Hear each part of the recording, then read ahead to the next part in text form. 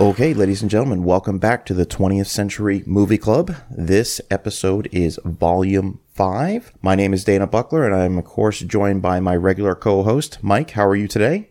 I'm doing well, Dana. Thanks. Excellent. We are going to be joined by another special guest. This will be the fourth time that this guest has made an appearance on this podcast, and I'm thrilled to have him part of the 20th Century Movie Club. So, listeners, please help me welcome back my friend, Adam Riskey. Adam, how are you today? I'm great. Thanks for having me back, Dana. Absolutely, man. Thanks for doing this. So, Adam, my pleasure. You know the rules of the game. Each of us are going to take a turn recommending a movie that was released before the year 2000. With that being said, Adam, I want to turn the first pick of Volume 5 of the 20th Century Movie Club over to you. The floor is yours. So with my first pick, I don't know why I said it that way. It's like I'm drafting it, like in the NBA draft. Anyways, so the first movie I'm selecting is 1998's Rounders, directed by John Dahl and starring Matt Damon and Edward Norton. Rounders is the story of a law student who is more adept at being a high-stakes poker player and with a specialty in No Limit Texas Hold'em. This was released in 1998, right around the time of the big kind of boon period of Matt Damon's career. He kind of came onto the scene in 1996 with Courage Under Fire, and then of course his stardom kind of hit superstardom with Good Will Hunting. And around this time, he played a lot of similar characters, ones that were the protagonist who also had the narration portion of the film, such as in Rounders or in John Grisham's The Rainmaker, which is also very good and I would recommend. And this was kind of his big, like, I'm a young guy bravado moment. He's paired in this movie with Edward Norton, who is also going through kind of a similar period in his career too. Those two were sort of kind of building up their mystique as like the the next generation of great young actors. Rounders tells the story of this law student. He's at odds with his girlfriend, who's played by Gretchen Mol, who wants him to stop gambling and to become a more respectable member of society as a lawyer. And Matt Damon just has this impulse to keep going back to the table and to keep gambling. The cast is like totally stacked. It's Damon, Norton, Mol. You got John Turturro, John Malkovich playing this crazy Russian stereotype gangster. It's very amusing. Yeah, it's one of those movies that if it's on cable, I have to stop and watch it. It's a complete remote dropper movie. So I've probably seen it 20 times, and I could watch it at any given moment. Mike, I'm going to turn this one over to you first because, of course, the character in this movie is a law student. So give me your take on Rounders. I absolutely love Rounders. I love this pick. It was on my list. I kind of feel like as a society, we just up and decided we were going to stop talking about John Dahl. And I have no idea why, because prior to Rounders, he also did Red Rock West and The Last Seduction, which are two of the best like modern film noirs you will ever see. I love this movie. Damon's character's a law student, but there's so little law related in this movie that it's, there's basically, without getting into spoilers, there's kind of one scene where he's impressing a lot of law professors, and that's kind of about it. And, but as just an acting showcase for him and Ed Norton, as well as a really fairly interesting portrayal of kind of, call it, I guess, heroic addiction, because Damon's character isn't necessarily the most sympathetic main character for the movie. He seems like it in the way the movie plays it, but if you take a step back and think about it, it's kind of like, this guy might need some help. But nonetheless, it is a absolutely like riveting movie to watch. The card scenes are as tense as any sort of drama-heavy action scene you will ever see in a movie. And Adam's right. Malkovich he's making some choices in this movie. Let's just put it that way. And I love every one of the choices that he's making. I'm going to be the one who's only seen this movie once or twice. It must be because I don't have cable. Otherwise, I think I would probably catch up on it a little bit more.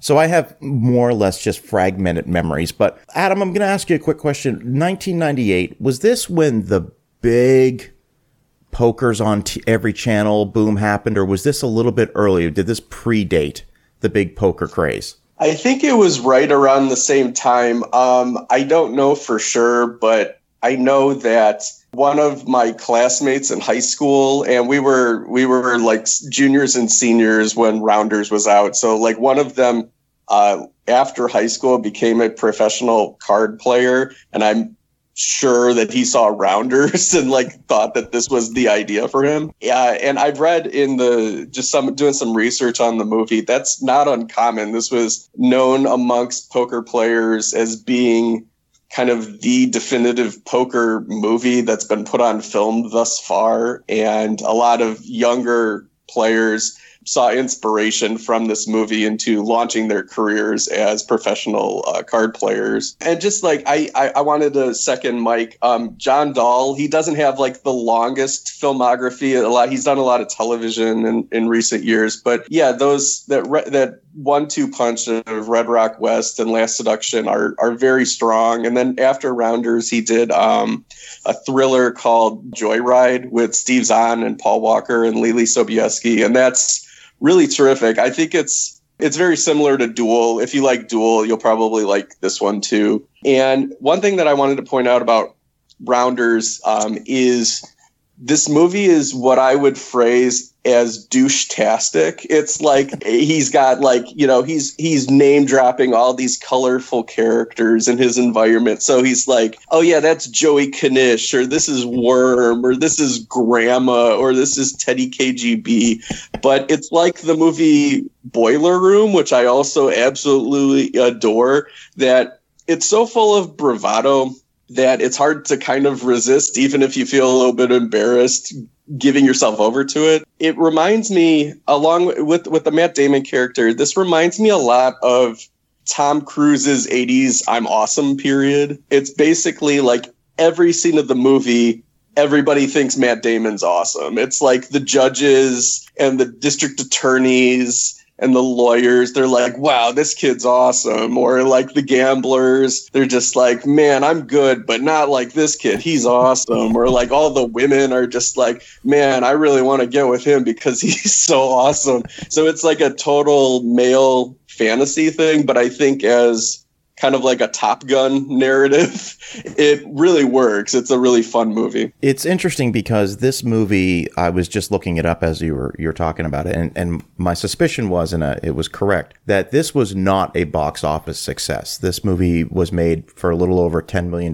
took in about $23 million, which by any stretch of the imagination, when you take in, the amount of money you have to spend to market a film, it wasn't the success I think they were hoping for. And I don't feel like Matt Damon was, by that point he had done Good Will Hunting. He was, he'd won an Oscar.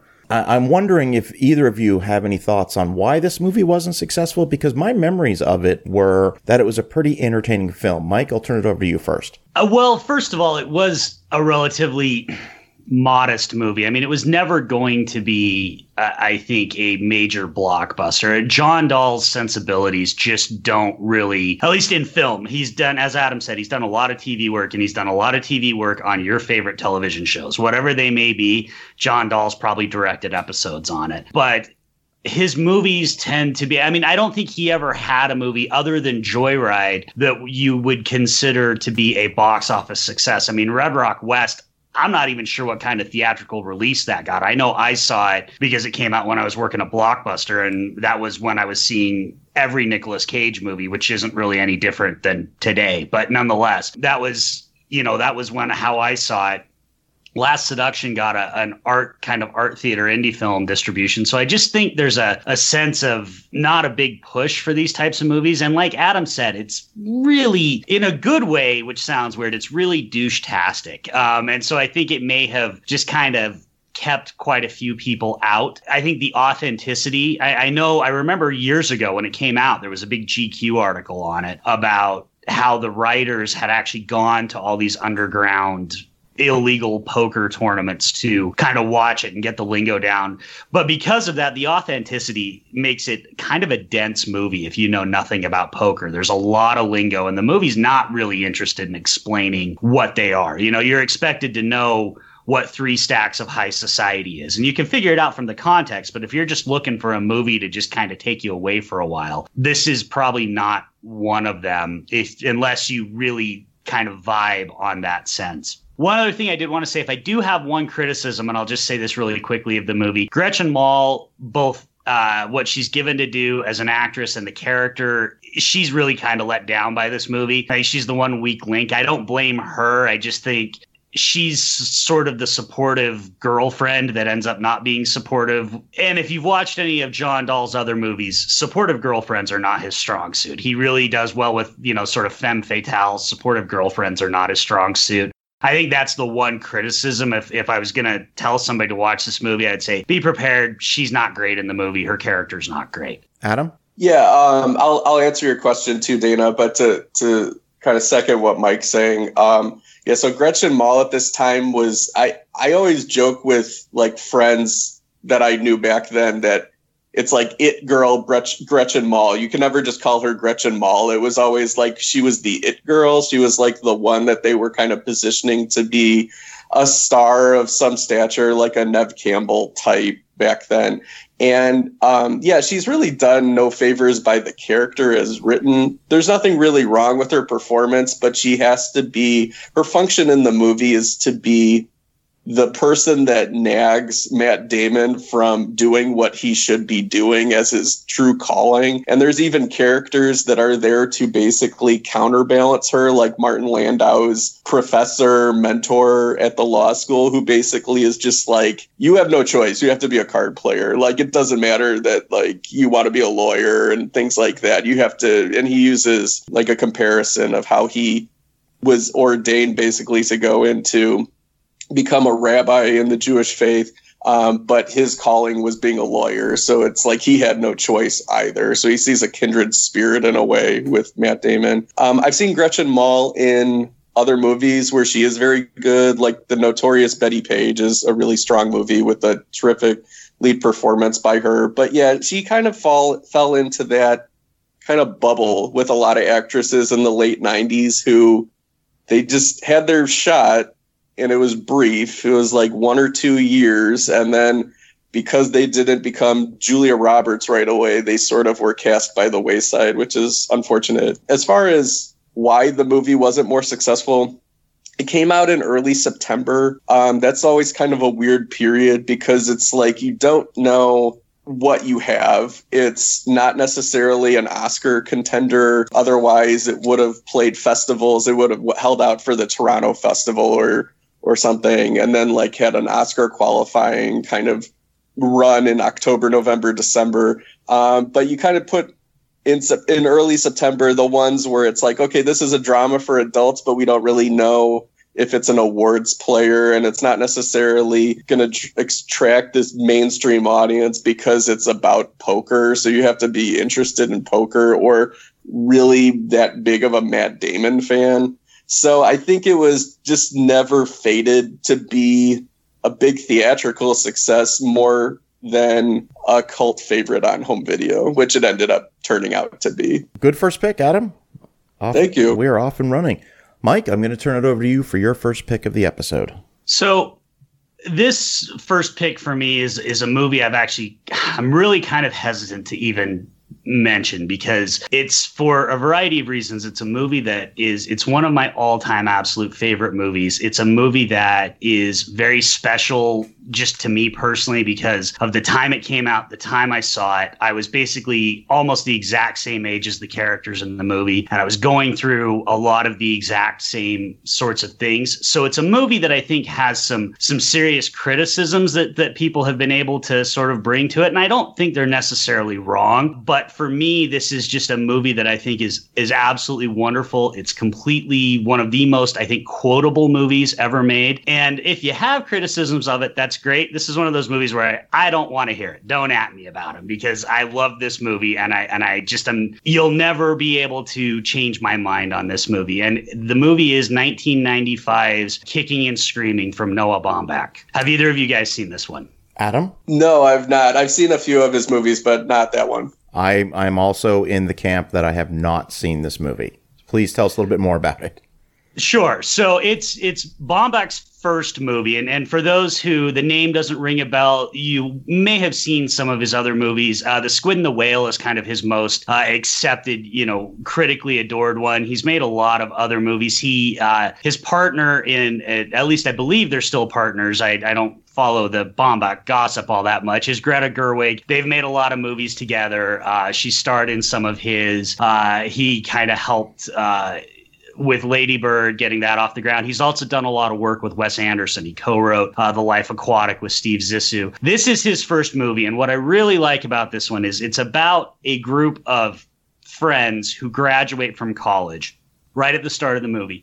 And as soon as they graduate, for lack of a better term, existential malaise immediately sets in. None of them really have jobs. None of them are really sure what they're going to do. And so it's about these friends over the course of the next year as they kind of figure out what the next stage of their life is going to be. One of them, without getting into too many spoilers, one of them re-enrolls in school because he's trying to capture, he doesn't want to let that go. One of them is rich, and so he just kind of sits around and is snarky and cynical throughout the whole thing. The main character, played by Josh Hamilton, who, for those who don't know Josh Hamilton, he has been a consistently good actor for 20 plus years now. Just even this year, he played the dad in 8th grade, and he was great in that. And he's one of those actors that's never kind of broken through, but is always good in everything that he does. He and his girlfriend break up right at the start of the movie because she's going to Prague. He just sort of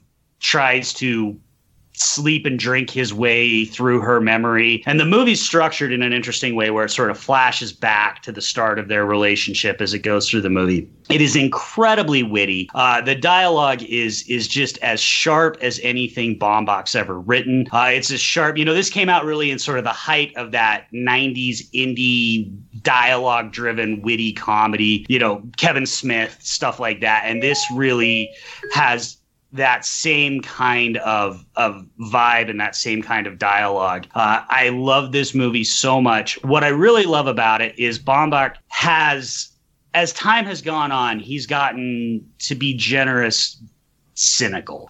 He's very much in sort of the New York art scene in his movies. His most recent one was a Netflix original called The Meyerowitz Stories with Ben Stiller and Adam Sandler, which is very good, but his movies tend to have a real cynical edge to them. This one has a sense of optimism that I think is not present in most of his work. It really is just kind of a delightful little film, and it's one of the best ways I can describe it. Roger Ebert, when he reviewed it, basically just said, look, there's nothing fancy or special about this movie. It's just made up of a bunch of people that I liked spending an hour and a half with. I liked listening to these people talk. I enjoyed their conversations. They're people that I liked spending time with. And there's really no better way I can describe the movie than I love spending time with the characters in this movie. I would actually kind of argue it's Baumbach's best movie, that he sort of unfortunately peaked with his first movie. He's still done a lot of great work. The one other little interesting bit of trivia I would add is the associate producer and the person who helped get it made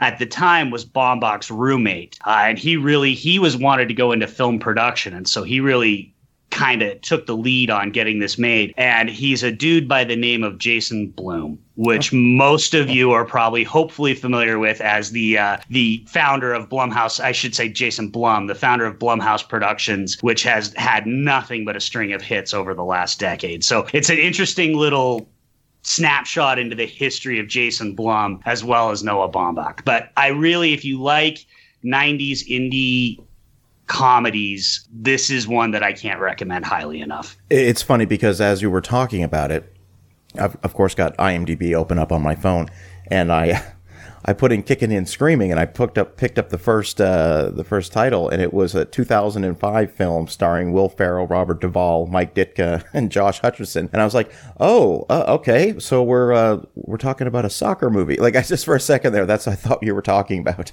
So. Yeah, it happens, and that's, first of all, that movie's it's not for me. And secondly, it ruined the Google searches for the Baumbach. You've got to search Kicking and Screaming 1995 now, which is very frustrating. Absolutely. So, I've just wrote that down. I'm adding it to my list. At one point, Ashley mentioned to me that we need to do a couple, follow-up episodes of this show where we discuss the films that we mentioned that we hadn't seen on these episodes. So I'm looking forward to doing that. So for my first pick of the day, I decided I was going to do a George Roy Hill film.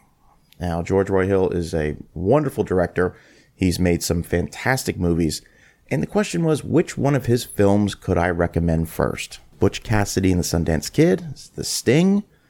I'm originally from Canada, so I really like hockey. So I do Slapshot? But no, I've decided that in keeping with sort of the theme I set up with Chevy Chase in the last episode, I want to recommend 1988's Funny Farm. Now, Funny Farm is your typical fish out of water story. It tells the story of Chevy Chase's character, Andy Farmer, and he is a sports writer in New York City who decides to move out to the country with his wife to write a novel. Now, I don't like to get too far into plot details of this one, but one of the things I love about this film, and something I think is really hard to pull off these days, is the fact that this is a comedy that I think is absolutely hilarious. It also has a ton of heart, but it's rated PG. And it's very rare these days, I think, to find a comedy that is rated PG that will appeal to adults. More and more, we have to sort of push the edge. We have to go heavy PG-13, hard R sometimes to get the laughs. But this movie, to me, is,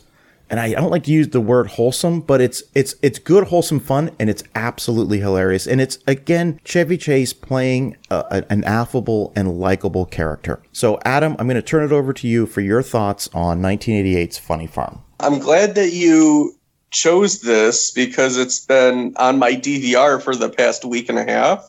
And I haven't seen it probably since the early 90s. I know I saw it at the Dollar Theater with my family back in 88 or 89, around the time when it came out. And even then, I thought it was hysterical. I thought it was just like the funniest movie that I had seen until I saw like The Naked Gun. And then that became the funniest movie I'd ever seen. But yeah, I agree with you. This was kind of an interesting period where Chevy Chase was like never more likable on screen, in that kind of mid to late 80s period around Fletch and Christmas Vacation and things like that. He really like taps into something that I enjoy in a lot of performances where he's kind of like this put upon guy. He's got the best intentions, but just through like a comedy of manners or just through not really having like eyes wider than, his grasp can be.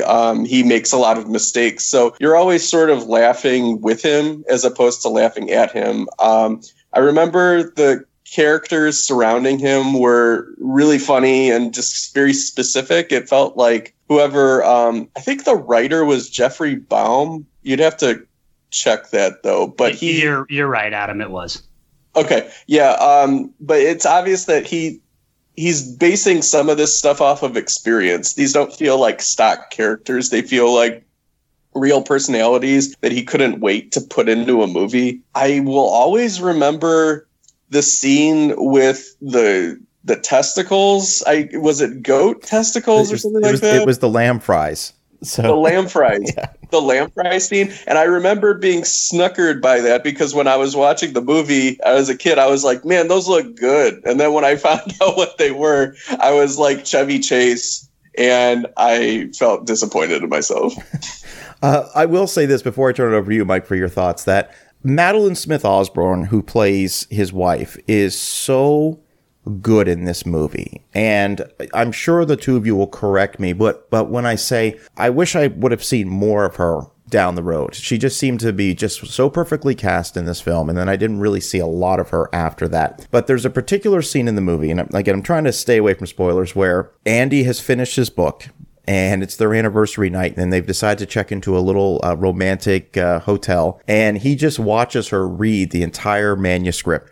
And the way she describes the issues she has with the book, I just tear up in laughter every time. So, Mike, I'll turn it over to you. Now, I turn this over to you very cautiously because I know that oftentimes comedy is not your forte, but please tell me that you've seen Funny Farm.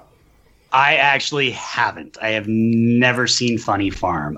So I will be adding it to the list. Literally, my knowledge of Funny Farm consists of Sarah Michelle Gellar was deleted from the movie. That's the only reason I'm actually even familiar with this movie. She had scenes in it, they were deleted. And so anytime you cut Buffy out of your movie, I'm already against you. But I will happily add it to the list, especially because I didn't realize, I'm glad Adam brought it up. I didn't realize Jeffrey Boehm was the writer. He, in addition to having an immaculate career, including Indiana Jones and the Last Crusade, he always had a special place in my heart because he wrote The Adventures, or co-created The Adventures of Briscoe County Jr., which is one of my favorite TV shows of all time. If you've never seen it, seek it out. It's Bruce Campbell at his finest. And unfortunately passed away fairly young, 53, in the year 2000. So I will add it to the list, and I'll actually bump it towards the top of the list. I got a lot of Chevy Chase catching up to do, I think, because for whatever reason, he was an actor that during the 80s and 90s, I just didn't. I think a lot of it was because my parents didn't really think he was that funny. And, I was 15 or 10 or however old I was in the 80s. And so it was like, you're kind of dependent on your parents to determine what movies you watch. And they'd always rather watch horror or action movies. So I think there's a lot of Chevy Chase movies I've got to do some catching up on. Outstanding. Well, please, I know we talk about doing a follow-up show, but please just shoot me a text after you watch Funny Farm, because it's a really charming film that I think, again, is from a bygone era that doesn't really exist anymore. And it's got so much heart in it as well. So I'm really looking forward to hearing your thoughts on it. So, Adam, I'm going to go to you for your second pick of the episode. So my second pick is inspired in a way by one of your first picks from the original show. And that is another entry of the Jean-Claude Van Damme canon from his Universal Studios run in the mid-90s, which I think is like the time that he really kind of put it all together. And not all the movies are great. There was Street Fighter in there, and The Quest is basically just like a Diet Coke version of Kickboxer and Bloodsport. But he had Time Cop, Hard Targets, and then my favorite Van Damme movie, Sudden Death, which is directed by his semi-frequent collaborator, Peter Hyams, who also directed him in Time Cop, and then later in a movie, a really underseen little kind of direct-to-VOD movie called Enemies Closer with Van Damme playing the villain, which I recommend. It's a good one. But Sudden Death it's definitely from the Die Hard model. It's, one guy against a bunch of terrorists in a single location. But the thing that's different about Sudden Death is it's in a hockey stadium. It's in like the Pittsburgh Penguins home stadium. I think it was the Civic Arena. And whoever decided on that was really creative and really wanted to show off the stadium and have different set pieces in different areas. So you have Van Damme fighting a mascot in the kitchen, and like it's great because you could kind of tell like there's improvisation in the fight choreography. It's like, oh, well, what's around this kitchen that we could fight with? And it's like, oh, here's pepper. Let me throw some pepper into the mascot's mouth where the eyeballs would be to burn this person's eyes and things like that. So it's just like little touches like that I love it seeing in action choreography. But not just the kitchen. I mean, like they're in the equipment rooms, they're on the ice, they're like running through the stands, they're on the roof of this retractable dome, and people are falling off of retractable domes. It's just the greatest thing ever. So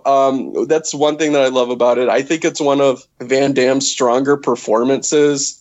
He's playing an archetype that a lot of action heroes of the time tapped into, especially Sylvester Stallone, which is the like disgraced hero, pity me, I'm going to dial down my charisma thing. But I think that when Van Damme does it, he taps into like another layer of acting that he doesn't always do. And I think he's a really sympathetic guy when he wants to be. And he's never more so than as this father of two kids divorced father of two kids who's bringing them to this hockey game as a gesture of just being a good dad to them because he doesn't see them all the time. I think it's his son's birthday that he's bringing the kid to, and he's a big hockey fan. The bad guys in the movie are very interesting. The henchmen are weird because it's almost like every single one of them is an actor who's never done a movie before. Like, some of their line deliveries are just very off center, but it makes them more interesting. But the main bad guy in this movie is one of the best bad guys of the 1990s. It's like the model of the Hans Gruber erudite Psycho, and that's played by Powers Booth, who is a treasure, and I miss him. And he was great in movies like Southern Comfort and Tombstone and Rapid Fire, and he's given the opportunity to be the main heavy in this one, and he chooses scenery, and it's great, and it's a very fun performance. The movie's interesting because it's one of those just go with it type of movies. The Van Damme character makes no sense. He's a firefighter who had an accident and now is a fire inspector for special events at the hockey arena.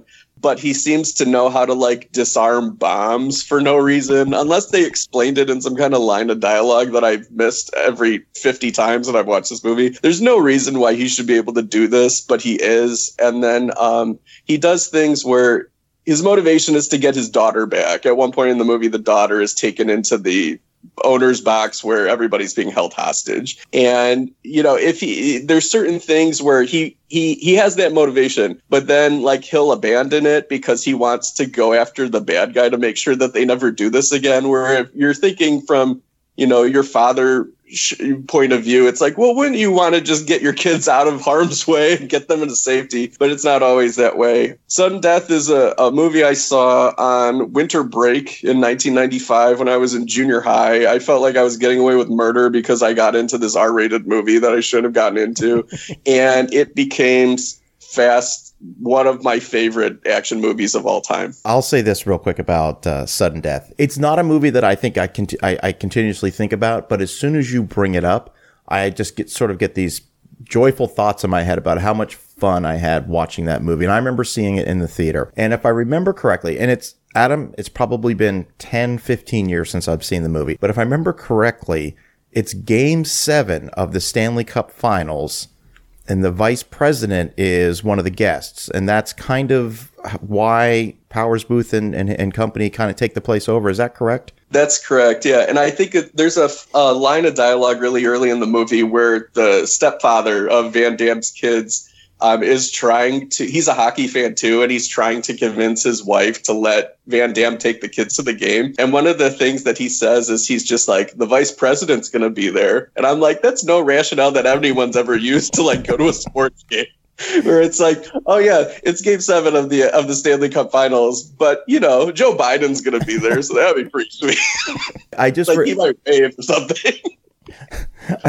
But I remember.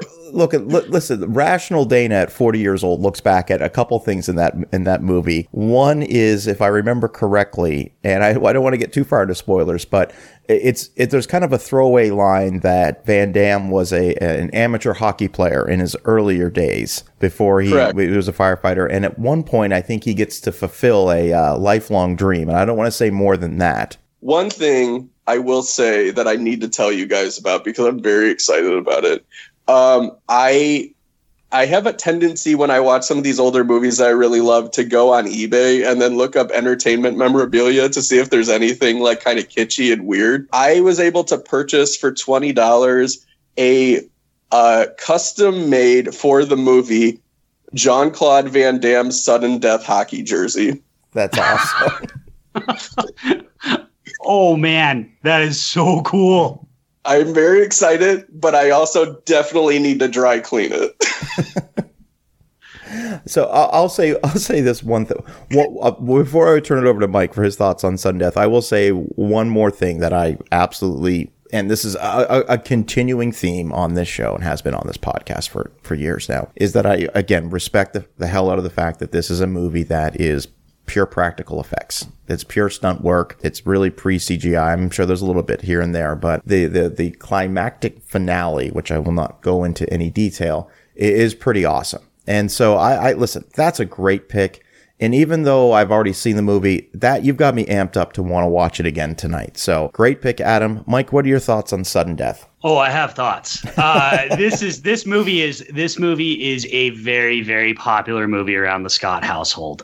First of all, my wife and I'm glad you mentioned that you're a big hockey fan, Dana, because my wife and I are huge hockey fans. It's really the only sport. I pay attention to football tangentially because I'm in America and it's hard not to, but hockey's really the only sport that we follow, we watch. And my wife happens to be a diehard Pittsburgh Penguins fan. So this movie's kind of perfect for us because she gets some Penguins love. I get my Van Damme love. I love that Adam recommended this. This is one of my favorite Van Damme movies. To answer your kind of one thing that you brought up, Adam, part of the reason they had so much access to the stadium is one of the big financial backers of the movie was then Penguins CEO Howard Baldwin. And he wanted to show off Civic Arena and he basically bankrolled this as PR for the Penguins. So it's really part Penguins propaganda and part, Jean-Claude Van Damme action movie. But this is such of all the many diehard knockoffs that came out, this is far from the best one. I think we can all agree that the best one was Speed, but this is far from the best one, but I think it might be the most purely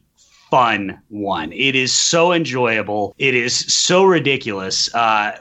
This isn't really a spoiler because if you just go on YouTube and watch the trailer, if y'all are on the fence about watching this movie, here's what you need to know. The trailer reveals this, so I don't feel bad that it's a spoiler. The Penguins mascot is named Iceberg. It's a giant penguin. And Van Damme has to fight one of the terrorists while the terrorist is in full Iceberg mascot regalia. And if you've ever wanted to see Jean-Claude Van Damme kick a giant stuffed penguin mascot, this is the movie for you. And honestly, if you haven't wanted to see that, what is wrong with you? Everybody should want to see that. That should be in every movie that's ever made ever. So this thing is so much fun. It's so entertaining. Peter Hyams has always been a good workman-like director. He's made some very, very bad movies, but he's also made some very enjoyable ones. He does his own cinematography, which can be both a benefit and a weakness. But in this case, I think he shoots the movie well. It's clean. The fact that they had an actual hockey game. It wasn't an NHL game because there was a work stoppage at the time they were filming, but they did bring in some minor league teams, dress them up. And so there's guys actually playing hockey on the ice while they're filming all this stuff. So there's a good sense of authenticity there. And I also second what Adam said about Powers Booth. He is just a fantastic villain in this. He's charming and creepy in equal measure. He's exactly what you want from one of these 90s, diehard sort of villains. He's really perfect, as Powers Booth often is in most movies. Yet again, an actor that I think, a common theme on this show is highlighting people who just never got enough credit when they were working. And I think Powers Booth is definitely one of them. There are also, for Penguins fans, Mario Lemieux has a cameo. Luc Robitaille has a cameo. Paul Steigerwald, who is the old Penguins commentator, he does voiceover for it, and he's famous for saying things like, "Well, scratch my back with a hacksaw," which makes it into the movie. So, I mean, there's just so much fun in this movie. One last thing I wanted to say, I tweeted this out earlier this week because Van Damme has a new movie that just opened this week. And for those, Dana, when we talked about Hard Target, you asked if there were any newer Van Damme movies that he did. And Matt Zoller Seitz tweeted this and I retweeted it. This is I just need to share this perfect description of what Van Damme's become and why I love him so much. Matt says, "I love Jean-Claude Van Damme's second act as a craggy-faced European character actor who looks like he can't decide whether to kill you or take a nap." And it's just such a perfect description of how Van Damme is acting now. He's just got so much character in what he does. And this is when he's starting to develop some of those quirkier characters, because his character in this he's not Chance Boudreaux from Hard Target. He's not an unstoppable machine. He's really trying to tie into that Bruce Willis regular guy, and he's starting to get the sad Van Damme eyes in it and stuff like that. It's so much fun. I'm so glad that you recommended this, Adam. Wanted to add, Speed is the best Die Hard clone. However, there's maybe 30 good Die Hard knockoffs. Like, that formula has been so terrific for action cinema that, Under Siege, Passenger 57, The Last Boy Scout's basically a Die Hard sequel, Speed, Sudden Death. It just goes on and on and on. You could have like a whole marathon and just come away completely elated watching any of those.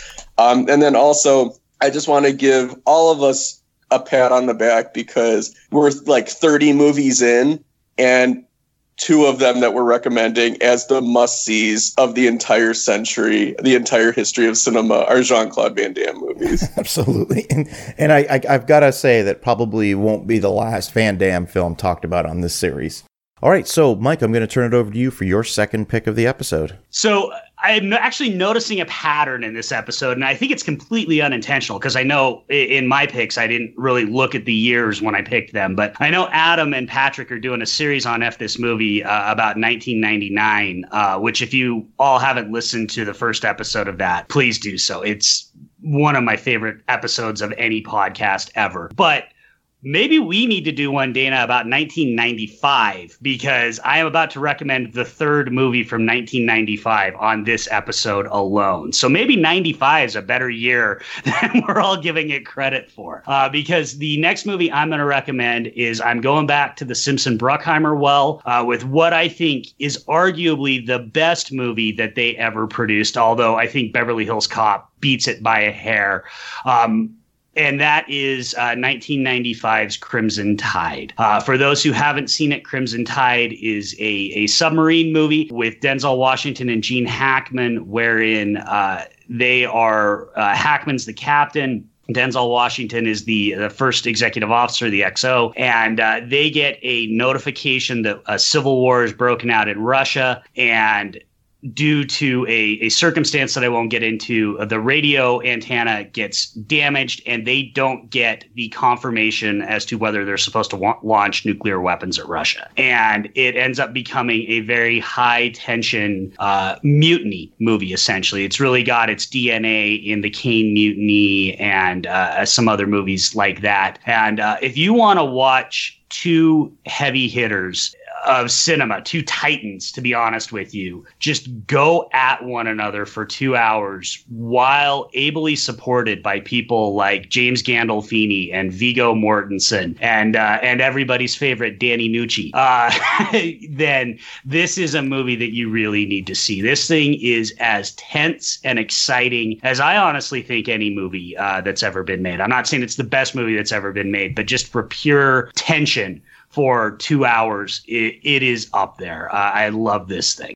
So before I mention my absolute admiration for Crimson Tide, I want to tell you that there was just a fleeting moment there for a second there, Mike, where I was very scared that you were about to call 1995's Don Simpson, Jerry Bruckheimer produced Bad Boys as their best film of all time. Because they both came out the same year, and I was getting a little bit nervous. I was like, he's going to do it. He's going to say Bad Boys. And then for some reason I had it registered in my head that Crimson Tide came out in 96. So not that I think Bad Boys is a bad movie. It's probably going to make the list someday, or maybe not.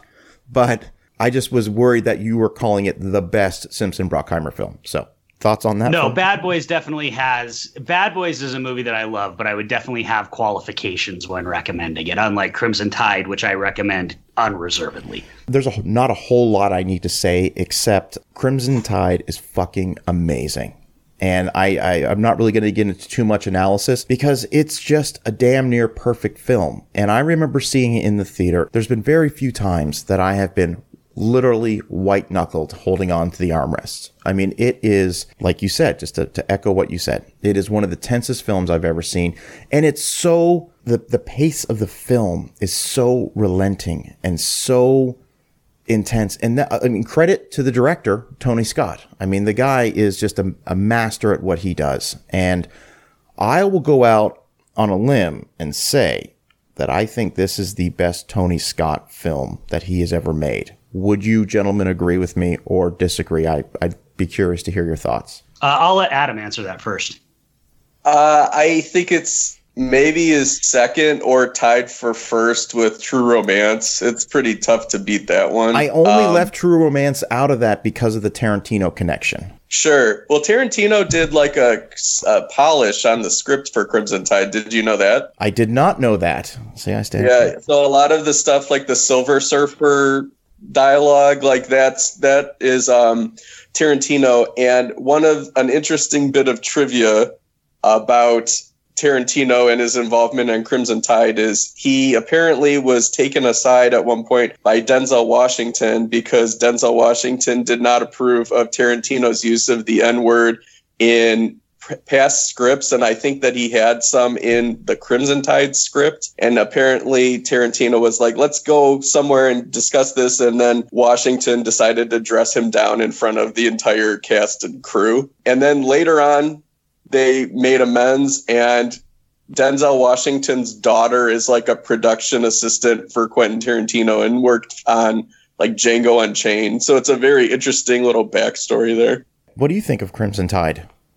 It's wonderful. It's my favorite submarine movie. I love it. It's funny that you picked it, Mike, because it was one of my original picks for this episode, but I didn't do it only because I saw that Dana retweeted a podcast called Chat the Movies, did a show on Crimson Tide recently, and I was just like, oh, well, there's a chance that he might pick it then, because it's like in the ether. So like I decided to choose something else. But I love the movie. I think it's a pinnacle of movie arguing. Like, if you want to see just fantastic arguing on screen, Denzel Washington and Gene Hackman are so good at that. And the thing I love about the movie the most is it forces you to pick sides, and also you're changing your position throughout the movie with the characters based on the development. So ordinarily, I'm siding with Denzel Washington over Gene Hackman.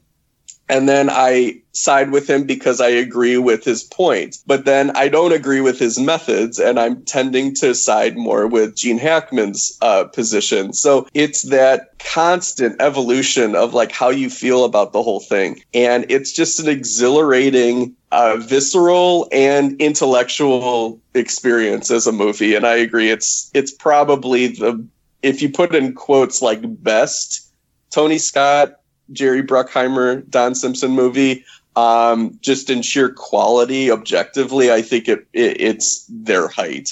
So I just want to add a couple of things. One, I agree as far as Tony Scott's best movie. True Romance is kind of an almost different animal. But I think in terms of like what Adam said, just pure professional, mainstream Hollywood blockbuster quality, Tony Scott was never better than this movie. And I just wanted to throw in a couple of additional trivia things. Adam mentioned the Quentin Tarantino thing. So initially, when this movie was getting made, they had cooperation from the Navy. The Navy let them come aboard a submarine. They were allowed to view a bunch of video and see demonstrations of how the submarine operates. So that's why there is a fairly decent level of authenticity in the movie. But then when the Navy got the final script, they were like, no way, no how, hell no, we're not cooperating with you at all.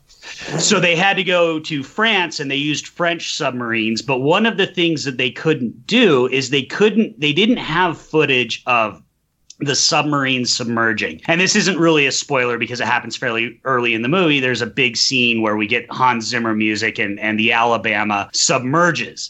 And so what Tony Scott actually did was he got a tip that the Alabama was setting out to sea from Pearl Harbor, and it was going to, go out and eventually submerge. So he and a camera crew got in a helicopter and just followed the damn thing, shooting footage until it finally submerged, and that is the footage of it submerging in the movie. I mean, it's guerrilla filmmaking in $100 million movie. It's insane to me. It's so awesome. It's just such a perfect example of the kind of reckless awesomeness that Tony Scott had when he was making movies, and the way he was just always willing to do whatever he could to get the best shot, to get the best scene. It didn't always work, but he's a director that I think, for those who don't know, he unfortunately killed himself committed suicide a few years ago. And I think he's a director that we're sorely missing.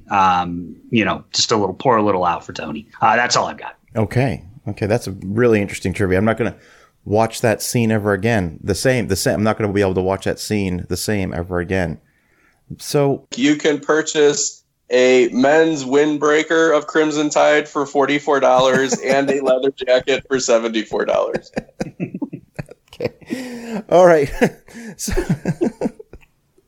So for my second pick, I wanted to look at an iconic actor that I've always been a big fan of. And when you have a career that spans more than 40 years, you're going to go through some ups and downs in your career. You're going to have some slumps along the way. It happens to every actor. This particular actor I'm talking about is one Sylvester Stallone. For those that are Patreon supporters, you'll know the very first bonus episode that I did was on the original Rocky, and I talked about sort of Stallone's rags to riches story of how he wrote the script for Rocky, had many offers to sell it, but would not sell it unless he could star in the movie. And to make a long story short, Rocky ended up winning Best Picture. So Stallone was off and running. He did a number of Rocky sequels. He did some Rambo movies. He had a couple misses here or there in the mid-'80s, Cobra, Over the Top. And then he just kind of hit a real slump. Films like Lockup, Rocky V, Oscar, Stop or My Mom Will Shoot. These are movies that are really not talked about, and they're not even really recognized as being part of his legacy filmography.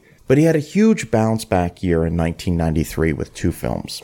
One of them was Demolition Man, and the other one I really feel is apropos and sort of meets the criteria of a couple of the films we've discussed in this episode, or at least one of them, and that is sort of the Die Hard formula. I'm, of course, talking about 1993's Renny Harlin directed film Cliffhanger. Now, the basic plot of the film is simply Sylvester Stallone, again, very much like we talked about with the Van Damme character, sort of, he's a disgraced mountain rescuer who has an unfortunate incident at the beginning of the film, which is unbelievably tense to watch and incredibly scary.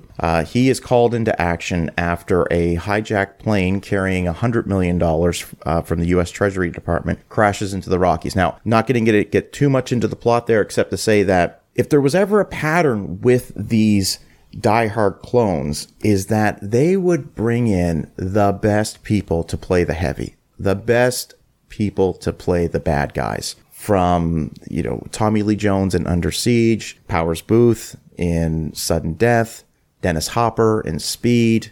I mean, the list goes on. And in this particular film, John Lithgow plays the bad guy. And he is terrifying. Not since Ricochet was I more terrified of John Lithgow. So I'm going to turn it over to you first, Adam. Can you give me your thoughts on 1993's Cliffhanger as a movie and where you thought Stallone's career was at that point? And did you see 93 as a bounce back year for him? Yeah, definitely. It kind of goes in part with the Van Damme performance in Sudden Death. It's almost like they feel like Stallone more specifically.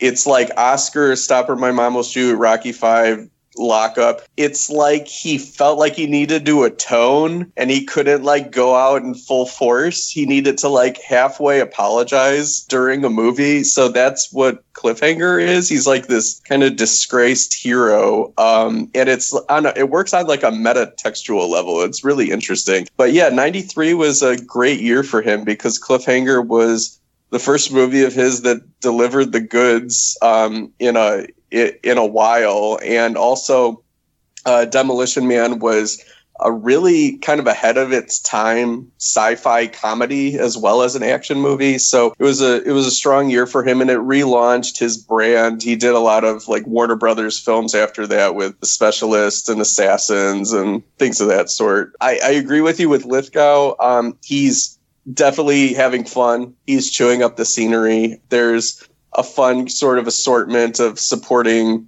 characters who play as henchmen. One of them is Leon from Cool Runnings and Above the Rim, and it's just nice to see him pop up in things. And then, like you said, that opening sequence is one of the scariest, most white knuckle action scenes that you could ever put into a movie. It almost sets it's like a Bond movie where the opening scene is so strong that the rest of the movie sort of is buckling under the weight of that opening sequence. It's just how do you top that? One thing I will say, though, that I have a little bit of a gripe about Cliffhanger is, do you remember the trailer to Cliffhanger? It is so fantastic. It's one of the best trailers I've ever seen in my life, but it's capped with a scene where Stallone rappels from he basically does the bus jump from Speed off of one cliff to another. And it was on the poster. It was like the coda of the preview, but it's not in the movie. And I'm sad that it's not in the movie. But it's a very good pick. I've always wondered if there was ever, and listeners can correct me if there's ever a director's cut or some behind the scene footage, because you're right. That is definitely not in the film. Mike, what are your thoughts on Cliffhanger? I like Cliffhanger. First, Adam, if you want to get the fix for jumping from one cliff to another, you just need to go forward a couple of years and watch Vertical Limit. It's Chris O'Donnell doing it, but it's basically the exact same shot. So it's definitely the high point. What was that? Sorry. I'm sorry to interrupt. No, I just couldn't help myself because Vertical Limit is so bad. It's not great, but that shot, that is the movie that understood you do your money shot in the actual movie. No, I like Cliffhanger a lot. I think the only thing that kind of keeps Cliffhanger down for me, and this is definitely going to be a stay tuned, is I like Demolition Man exponentially more. Demolition Man just really hits the base part of my brain in a way that Cliffhanger doesn't. But Cliffhanger was back when Renny Harlin was really still making solid action movies and doing them well and doing them in a way that a lot of other people weren't. As we always talk about, Dana, high focus on practical stunts and practical special effects. I mean, there's no question they're on the side of a mountain for most of this movie. The other thing that I always think is interesting about Cliffhanger, and Adam kind of brought it up, is has there ever been a major star who has burned down his career and then risen like a phoenix from the ashes more times than Sylvester Stallone has? I mean, it's almost like he's allergic to sustained success because he gets some success and then he just makes, we'll generously call them bold choices, and then, falls all the way down and then comes back with, Cliffhanger, or later comes back with Rocky Balboa and the fourth Rambo movie and just keeps burning down and rising up. He's got one of the most, I think, fascinating careers of any major Hollywood star that I can think of. Yeah, and it's interesting because after 93, like you said, Mike, there's a number of films in that period after 93 that are just like, what? And so even when he returned to working with Renny Harlin in Driven, which is just the absolute worst representation of IndyCar racing that I've ever seen in any film ever made, it wasn't until about 2006 with Rocky Balboa that he bounced back. So that's a really good point you bring up, Mike. Adam, any closing thoughts on Cliffhanger? No, I mean, I have a ton of nostalgia for it just because I saw it in theaters opening weekend and I grew up on watching, rentals from Blockbuster and cable watches of it. I'm happy that you brought up Renny Harlin because I think that with time past, it's easy to forget that he was a really solid action director for the better part of a decade. And I would also recommend The Long Kiss Goodnight, which I think is a lot of fun and features a terrific Gina Davis performance. And I think Die Hard 2 is pretty underrated amongst action fans as well. I would love to see him come back with something worthy of his talents, but it seems as if, I don't know what he's doing. He pops up every now and then, but it's always for a movie that you don't think he's worthy of, or you just have no idea why he's attached to it. But yeah, Cliffhanger is a great pick. All right, Adam, we're going to go to your third and final pick of the episode. What do you got? So my last pick is from 1986, and I chose it specifically because the site that I write for and I'm on the podcast on is F This Movie. And this Saturday, March 9th, we have F This Movie Fest, which is an annual event where we pick a number of entries. And this year, we pick 6 movies from a single year. So 1986 for this year. And what we do is we all watch them together and tweet about them together. And it's a great event where we can interact with our fans and followers throughout the year, all in one single event. It's kind of our Super Bowl day. So the event kicks off at 10 a.m. Central Standard Time with Labyrinth, followed by Big Trouble in Little China, Tobe Hooper's remake of Invaders from Mars, Ferris Bueller's Day Off, Cobra for you Stallone fans, and we cap off with Aliens, directed by James Cameron. So it should be a really fun event. If you'd like more details, please visit the website fthismovie.com. It's the letter F, this movie. Click on the tab at the top that says F This Movie Fest 2019, and you'll get all the details that you need. So that segues into my pick for today's show. I've been rewatching a bunch of movies from 1986, and my favorite movie from the year, and I think the best movie from that year, is my pick for today, and that's Oliver Stone's Best Picture winner, Platoon. It won 4 Oscars: Best Picture, Best Director for Stone, Best Sound, and Best Film Editing. And I think that it's one of those cases where it's undeniable the power of the movie. It's the type of movie where you watch it and you get completely why it's a classic. I didn't see Platoon until probably sometime in my teens, but I remember it just laying me out the first time I saw it. It's a very emotionally draining experience, but it's a movie that I've rewatched a lot, considering that it's such a heavy picture to watch. So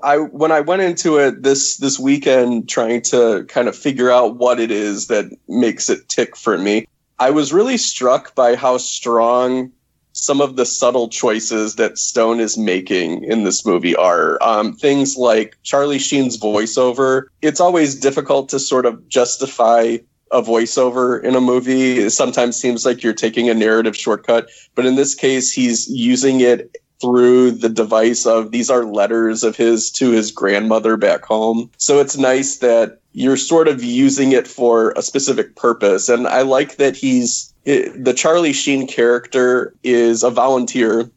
He was a rich kid who volunteered for the Vietnam War because, in his words, he felt bad that poor kids were being sent off and drafted to fight in the war, while rich kids, for the most part, were protected or in college and had like ways of kind of avoiding the draft or having a higher draft number than some of the people in the poorer areas. But I like that he's writing it to his grandmother, and that's not something that I noticed before, because that's probably because his parents are mad at him and they don't want to talk to him about it. They're upset with him about his choice. So he's always sort of talking to them indirectly through his grandmother. Say hi to mom and dad for me, or just tell them Chris says I love you, things like that. I also like that the movie just sort of throws you into being part of Chris's tour of duty, and that is to a purpose.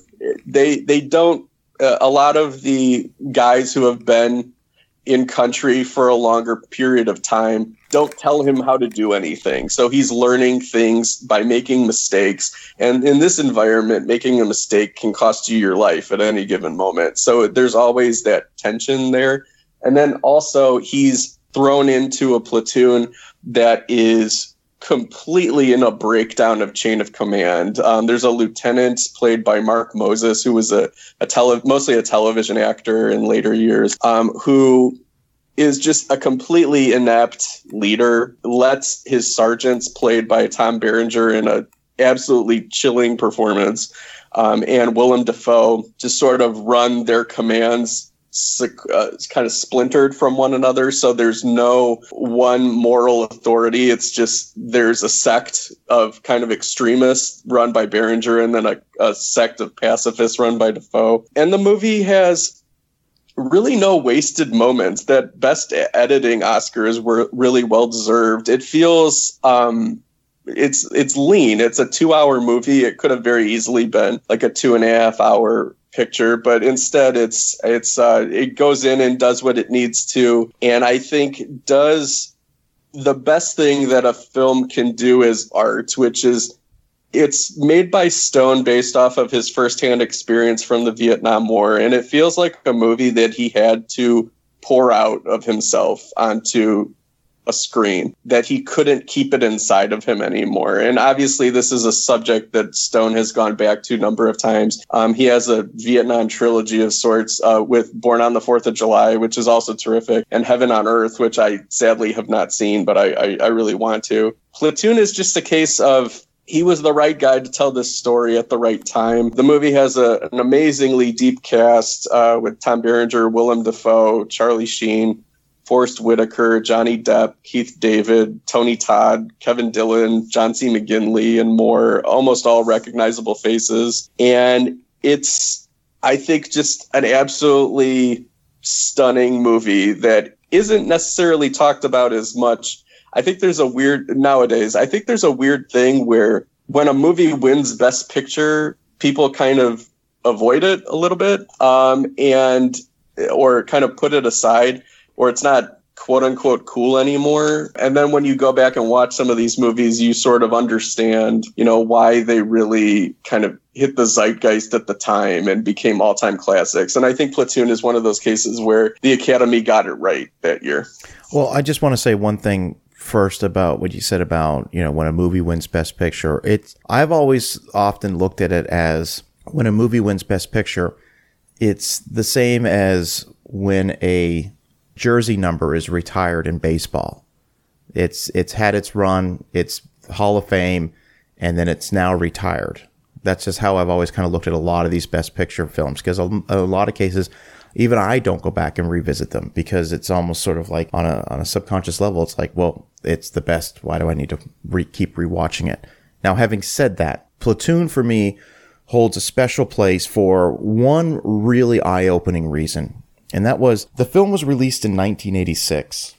And remember, this is back in a time when, a theatrical movies would have a much longer theatrical run if they were popular. And then it would be anywhere from 6 months to a year before it would have a home video release. And so I want to flash forward 2 more years to 1988. That would have been when I saw the movie for the first time. To understand that period, that's 10-year-old me, who is a action movie junkie, like I'm sure both of you were at that age. It's Commando, it's Predator, it's Rambo, it's RoboCop, it's all these, glorified violent movies. And then I watched Platoon at an age that I was probably too young to see it. I mean, I was, let's be honest. And I can tell you this was the very first movie that made me open my eyes and realize, I thought I was going to be watching an action movie, because I didn't know any better. I was 10 years old. And it so profoundly affected me at the age of 10 that I didn't even finish the film the first time I saw it. And I don't think I went back and rewatched it for another 5 or 6 years, because I was so uncomfortable with what I was seeing on screen. Because at 10 years old, I couldn't process it. But it is a movie that really profoundly changed the way that I looked at war, as certainly how it was presented on screen. Now, keep this in mind. I had not seen Apocalypse Now. I had not seen The Deer Hunter. I was from Canada. I didn't have a handle on what the Vietnam War was. So I just remember that film, and I credit it for really sort of changing the narrative for me as far as, how serious war and combat was. I couldn't think of a better pick, Adam. It's a tremendous film. It's one that I probably revisit probably once every 3 to 4 years. And it is a put the phone away. You have my full attention for the entire 2 hours. So excellent pick. Mike, your thoughts on Platoon? Sure. Before I get into Platoon really quick, I do just want to second what Adam said about F This Movie Fest. If you're a listener of this show and you don't follow F This Movie, please just participate in F This Movie Fest. I did my first one last year, and I actually made more friends on Twitter and on the internet than I've made in my entire life, and people that I still interact with regularly. It is such a wonderful way to spend a Saturday afternoon. I'll be doing it again this year. So if you follow this show, you can follow, just follow it along with me. And it's really about the best fun that you're ever going to have on the hell site that we call Twitter. I really can't recommend participating enough. That being said, I understand why you guys aren't ending F This Movie Fest with Platoon. I love Platoon. I saw it in 1986 because my parents had, shall we say, some very flexible rules about what kinds of movies I could see. And so I saw this when I was 10, and it just absolutely wrecked me. But also, like you said, Dana, it really kind of changed the game for years, for 3 or 4 years after that. Almost any time I had to do a report in school, it was about the Vietnam War. It was, and as I got older, I was able to more appreciate the interesting, shall we say, conflicting nature of that war. But I don't revisit Platoon as much as I should, simply because it does wreck me. I pretty much only have it's not unlike say like Requiem for a Dream for me, where I've only seen Requiem for a Dream I think twice in my life, and I could still probably recite every scene in that movie from memory. It just burned itself into my brain. Platoon's kind of the same way. It wrecks me every time I see it, which is not to say it's this overwhelmingly depressing movie. It's serious, but there's certainly moments of levity, and it doesn't just end with you feeling under the crushing weight of the world, but it just emotionally so affects me that I only watch it about once a decade. I kind of have to mentally gear up for it. I don't want to say that to dissuade anybody from watching it if they haven't seen it. This was a well-deserved Best Picture winner. It is well-deserved to be considered one of the best movies of all time. I actually think that in a career that is filled with a lot of really great movies and a lot of movies that are misses, I actually think this is Oliver Stone's best movie. I think from start to finish, it's his most cohesive. I know a lot of people will say JFK, but I think JFK is so much of, it's a great movie, but it's so much of the things that I think maybe kind of put people off on Oliver Stone. This one is coming from such a place of personal experience and heart and emotion that I just think from start to finish, it's his most solid piece of work. It's an absolutely stunning movie. And actually an interesting story for those who listened to the last episode, I recommended The Wraith, which had Charlie Sheen. I heard a good story from the director where he was talking about how on the set of The Wraith, Charlie Sheen was acting kind of like the Charlie Sheen that we are familiar with. And Mike Marvin, the director, basically told him, you're going out for this war movie. You need to get your shit together because this is the type of movie that's a game changer for you. And regardless of how you feel about Charlie Sheen as an actor, this movie was a game changer for him. He is so good in this movie. He's the perfect audience surrogate to take you into this nightmarish world. And he gets, I think, by in a lot of people's estimations, he gets overshadowed by Willem Dafoe and Tom Berenger. And that's understandable. They're so excellent in it. But they certainly have flashier roles, but their roles don't work if they're not tying Charlie Sheen together and, kind of dealing with, without getting into spoilers, being the angel and the devil on his shoulder and trying to tear his soul in two as he's dealing with, being in this war. It's just such a good movie. I don't have anything else to add other than if you haven't seen it, please make this one a top priority. I agree with everything you mentioned there. The whole thing with kind of the Dafoe character and the Berenger character kind of fighting over Charlie Sheen's soul. It's interesting because it works in a way where his actions are basically his like default mode in Panic is to go full Berenger. And it's like what he absolutely does not want of himself. He wants to be the Dafoe type. So I think that's a really interesting kind of under the surface element of the movie. I know that this was one of those movies where it became kind of in fashion for, if it's a war movie, to hire Dale Dye as a special assistant. He was a Marine who's featured in Platoon, but he was a Marine consultant who fought in the Vietnam War, who's been a part of just about any type of war movies since then. And he put the cast through like a 30-day boot camp where he kind of sleep deprived them, and he was setting off special effect explosions and things like that to disarm them.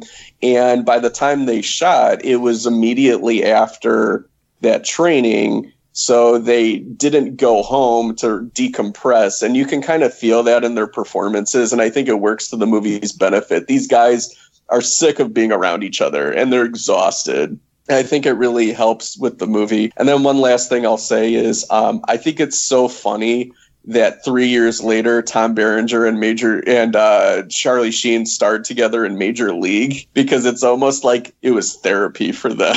Like they needed to be together under more positive terms. That's awesome. All right, Mike, I'm going to go to you for your final pick of the episode. So one of the things that I always have to kind of check myself on this show is the circles I run in. There's some movies that I feel like are just so universally accepted as classics that I don't want to recommend them because we want to highlight movies that people maybe aren't watching as much. But then I sometimes get responses on Twitter and realize that some of these movies that I think are no-brainers, people haven't seen. And so this is one that it wasn't even initially going to be on my list of movies to recommend at any point because I feel like it's just such a given. But if you're not a horror fan, and our list is sorely lacking in horror at this point, so I'm going to rectify that now, this might not be a movie you've ever seen. So the first one I'm going to recommend is Stuart Gordon's 1985 opus, Reanimator. For those who haven't seen it, Reanimator is loosely based on H.P. Lovecraft's Herbert West Reanimator, and I say very loosely. It's far from a direct adaptation. It mostly just took inspiration and some character names, but it is about essentially a mad scientist named Herbert West who has created this serum that will allow him to reanimate dead matter. And he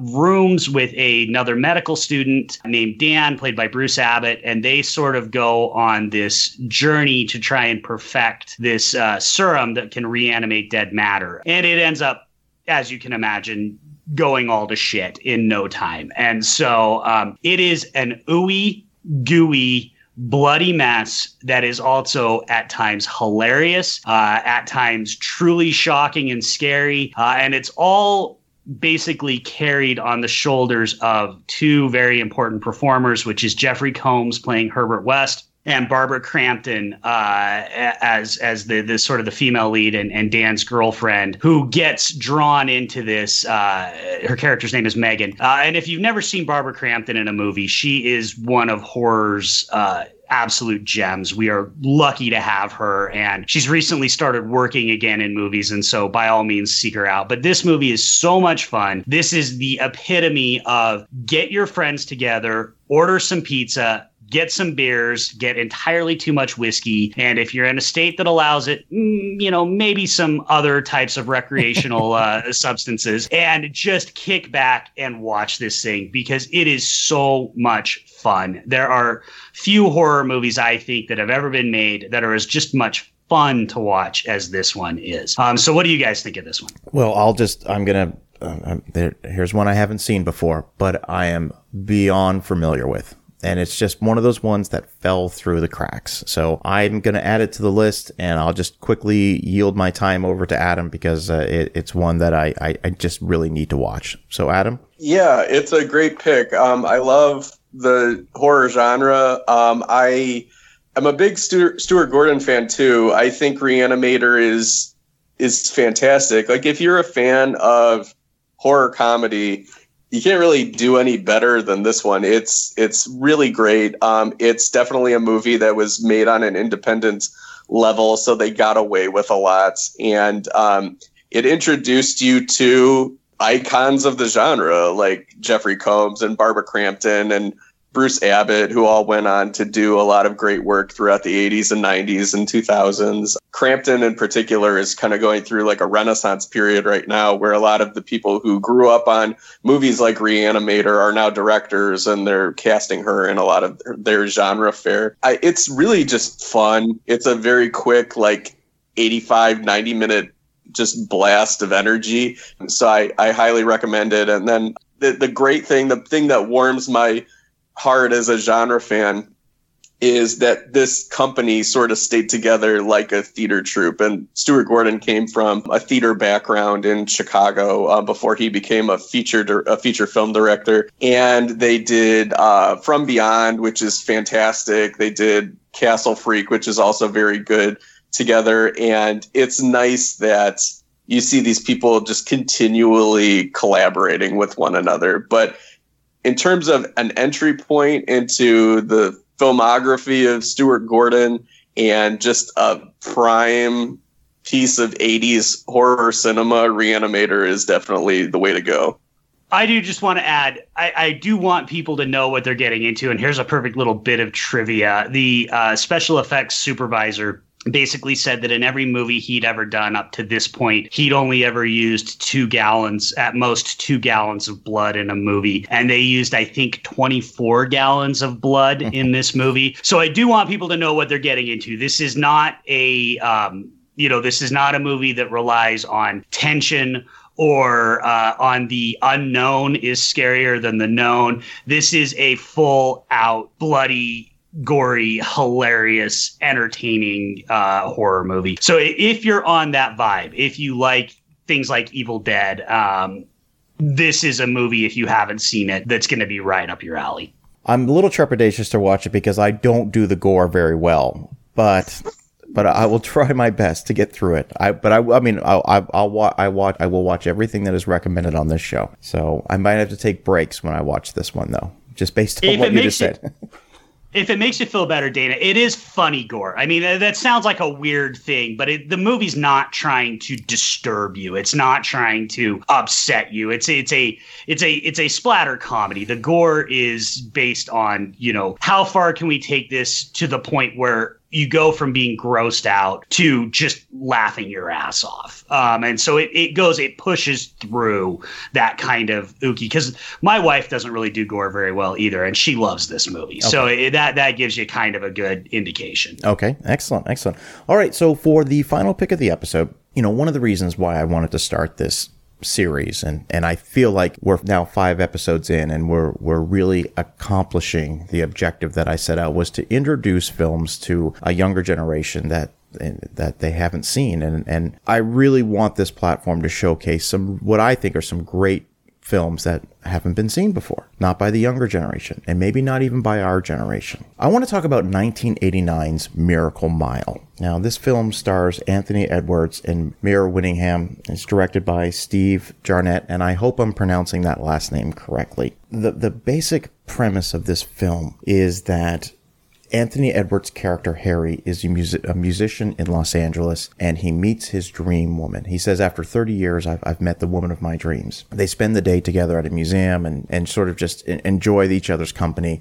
They make plans to meet later on in the evening. Harry oversleeps. His alarm doesn't go off. He ends up missing the late night date that they've got set up. Well, he is at the diner where he's supposed to meet Mira Winningham. Her character's name is Julie, where he's supposed to meet Julie. He just happens to answer a ringing payphone. Now, on the other end of that phone is somebody frantically telling Harry that something really bad is going to happen, and I'm purposely being vague here. And the rest of the movie basically plays out almost in real time as Harry has to decide and has to figure out whether or not what he heard is really going to happen.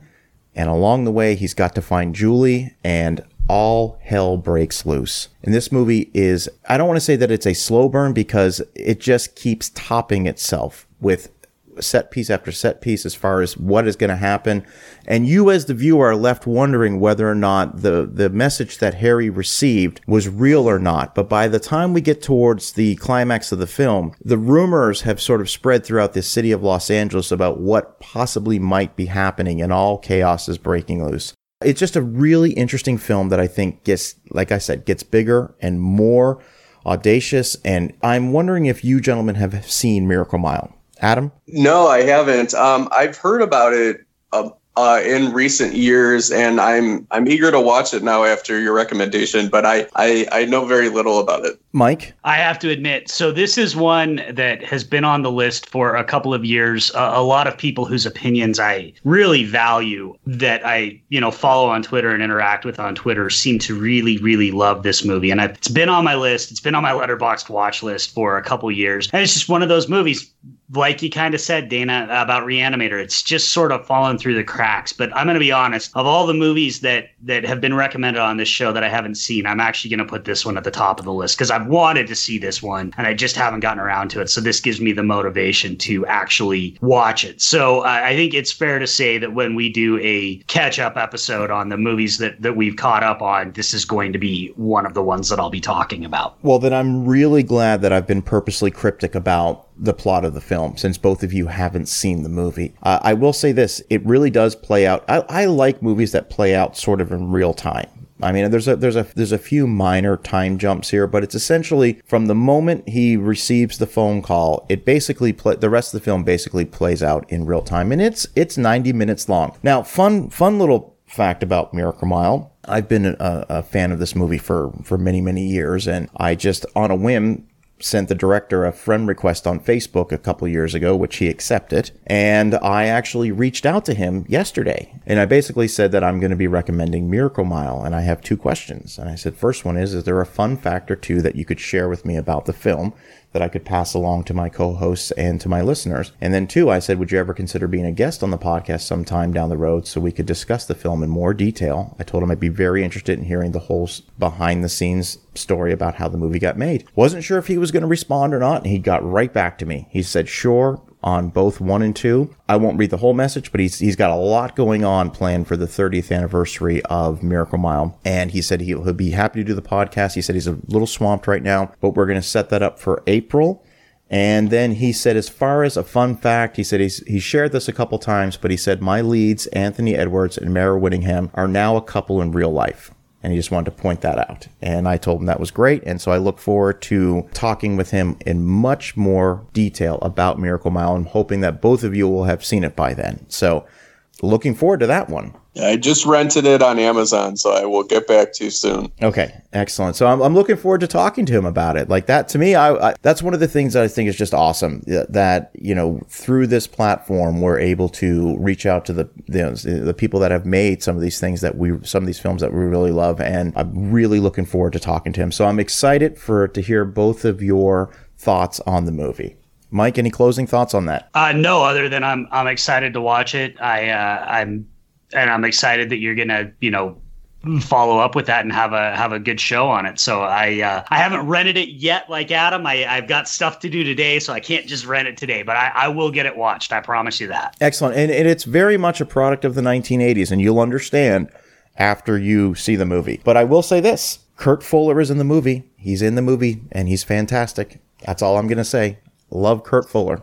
All right, like we like to do with every episode, we want to give the listeners an opportunity to find the movies that we're talking about. So I'll go ahead and go through my 3 picks first, then I'll turn it over to Adam, and then we'll close it out with Mike. So Funny Farm is available on all rental platforms. When I say rental platforms, I mean the big ones: YouTube, Google Play, Vudu, Apple, PlayStation Store, Microsoft.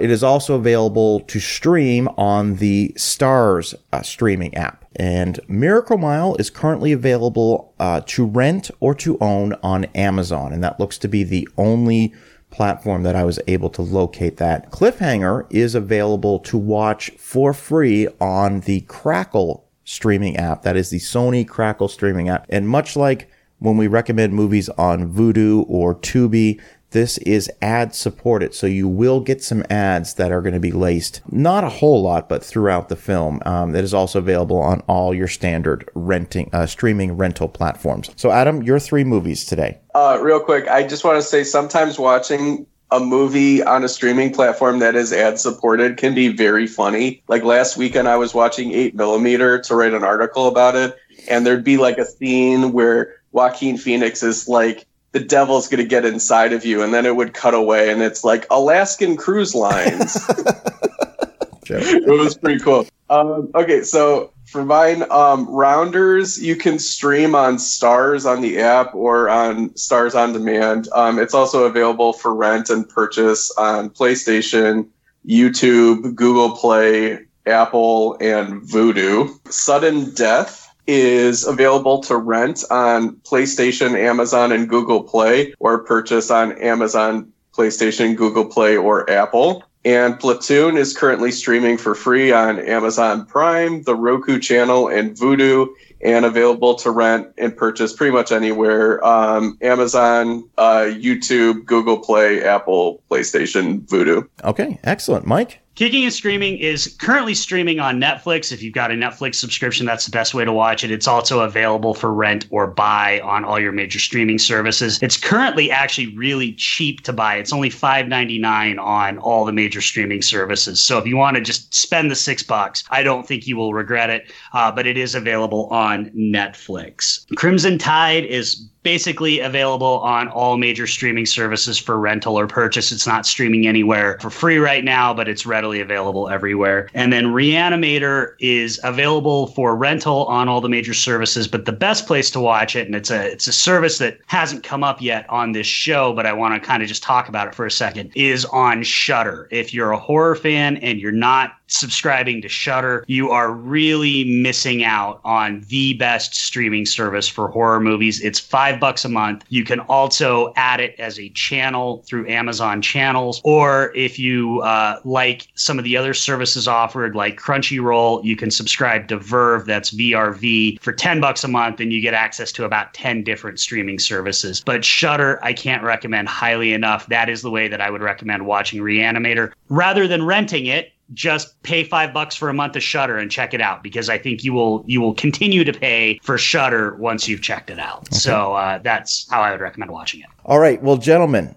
I want to thank you both so much for taking the time to join me on volume 5 of the 20th Century Movie Club. Adam, I am looking forward to, like every year, F This Movie Fest, which is coming up this Saturday. And if people would like to follow you on social media, and if they'd like to keep up with the work you do at F This Movie, where can they find you? Sure. You can find me at fthismovie.net, or you could go fthismovie.com or Google search it. You'll find it. It's the letter F, This Movie. The information about F This Movie Fest you can find on the top. There's a tab that says F This Movie Fest 2019. It'll give you all the details. It is, again, Saturday, March 9th at 10 a.m. Central Time, and it runs throughout the day. Or you can find me on my Twitter handle at Risky Adam. That's RISKEADAM. Excellent. And Mike, if people want to follow you on social media?